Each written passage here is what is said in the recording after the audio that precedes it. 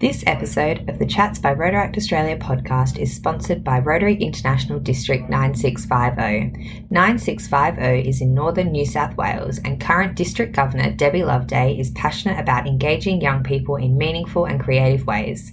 The district is home to 2 Rotaract clubs and over 50 Rotary clubs, and over the last few years has been hugely encouraging of Rotaract and Rotary's youth programs, including RYLA. The district actively seeks ways to encourage and support millennials and those at the start of their career to take up some of the great opportunities Rotary International can provide. To find out more about the district, head to their Facebook page, Rotary District 9650, or their website, www.rotary9650.org.au.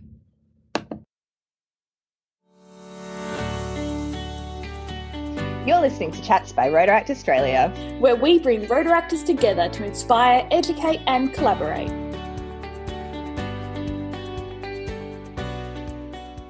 Hi guys, welcome to the Chats by Rotaract Australia podcast. My name is Laura and I am your host. Today we are talking all things Rotaract, of course, with the lovely Nicholas Egan from South Australia. Hey Nick, how are you going?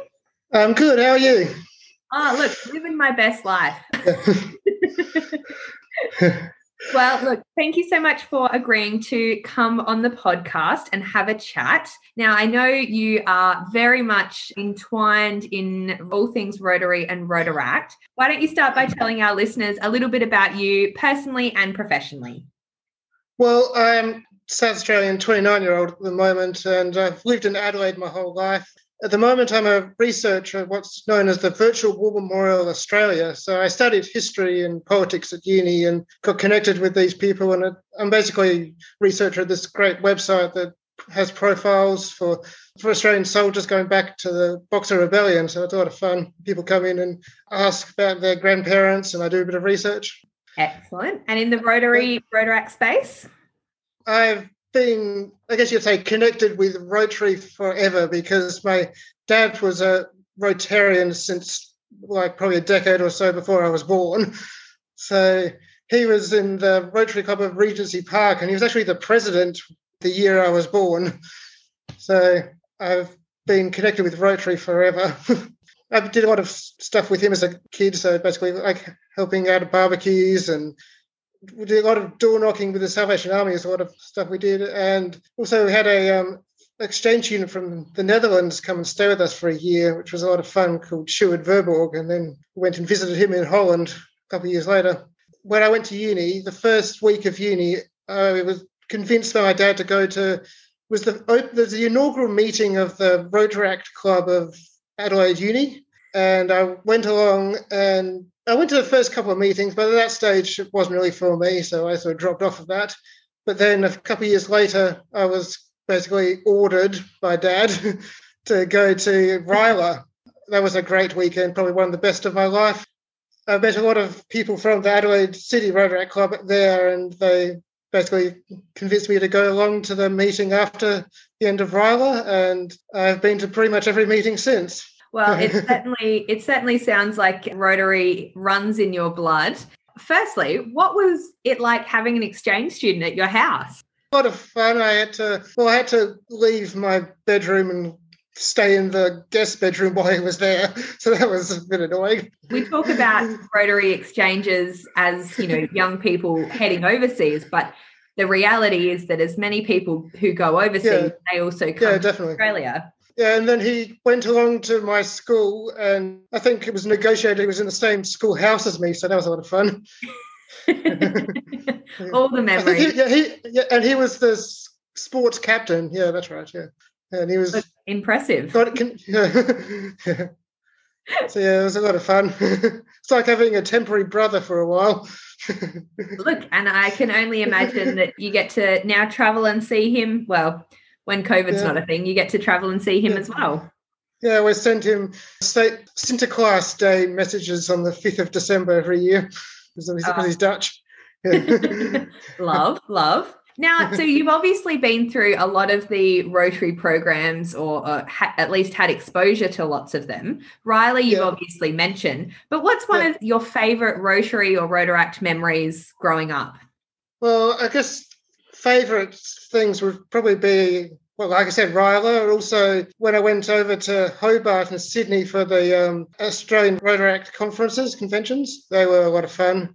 And meeting a whole bunch of Rotaractors from all over Australia and doing a bit of sightseeing. Those weekends were a lot of fun. And then also there's been a couple of times where people have come to Adelaide for ARC conferences. Earlier when I was in Rotaract, there was the Australian Rotaract Games in Adelaide. I'm not sure if that's a program that is being done anymore, but that was a good weekend too. It was kind of like a Rotaract-themed Olympics kind of weekend in the Adelaide Parklands, and yeah, it was fun. Well, look, the Adelaide Parklands are certainly the place to have it. yeah. The annoying thing was it was about 40 degrees, and that wasn't the best part, but anyway. Again, typical Adelaide, I think. Yeah.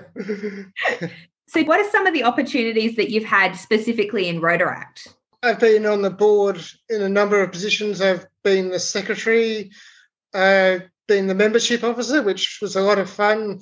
I think when I was the membership officer, we boosted our club's membership, I think nearly about 10 or 11 or so. That was way more than I expected. This year, I'm the community services officer, so that's been an interesting role as well, organising various events. Like last year, we did Backpacks event where we had to go and collect all sorts of materials, and then in one of our club meetings, we packed backpacks full of school supplies to be given out to disadvantaged children, and I thought that was pretty rewarding.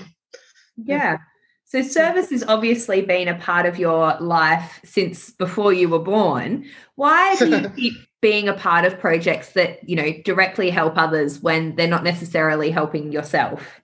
I think it's rewarding because you can do it with friends, and it feels good to help other people, and you meet people. And outside of Rotaract, was a mentor for a young refugee from Sri Lanka for a few years, and that was a lot rewarding as well.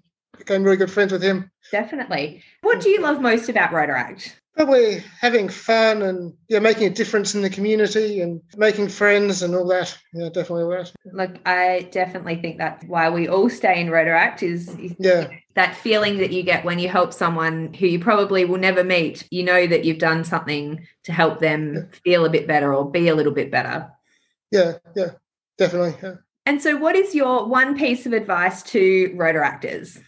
I'd say to just give everything, you get an opportunity if something comes up in a meeting, give it a go, even if you think you might not necessarily like that kind of activity, because you never know. You might meet new people, you might have fun in ways you didn't expect. Who knows? Yeah. Look, have fun in ways you didn't expect, I think should be Rotaract's new catchphrase, because every time I go to a Rotaract meeting and there's Rotarians there, they always say, hey, we want to come to your meeting. Our meetings are so boring. We want to come and hang out with you guys. So I think that sums up Rotaract very well.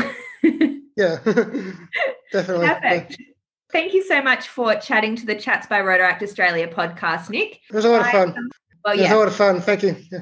No worries. Well, look, that is all for this episode. Tune into the next episode of the Chats by Rotaract Australia podcast for so much more.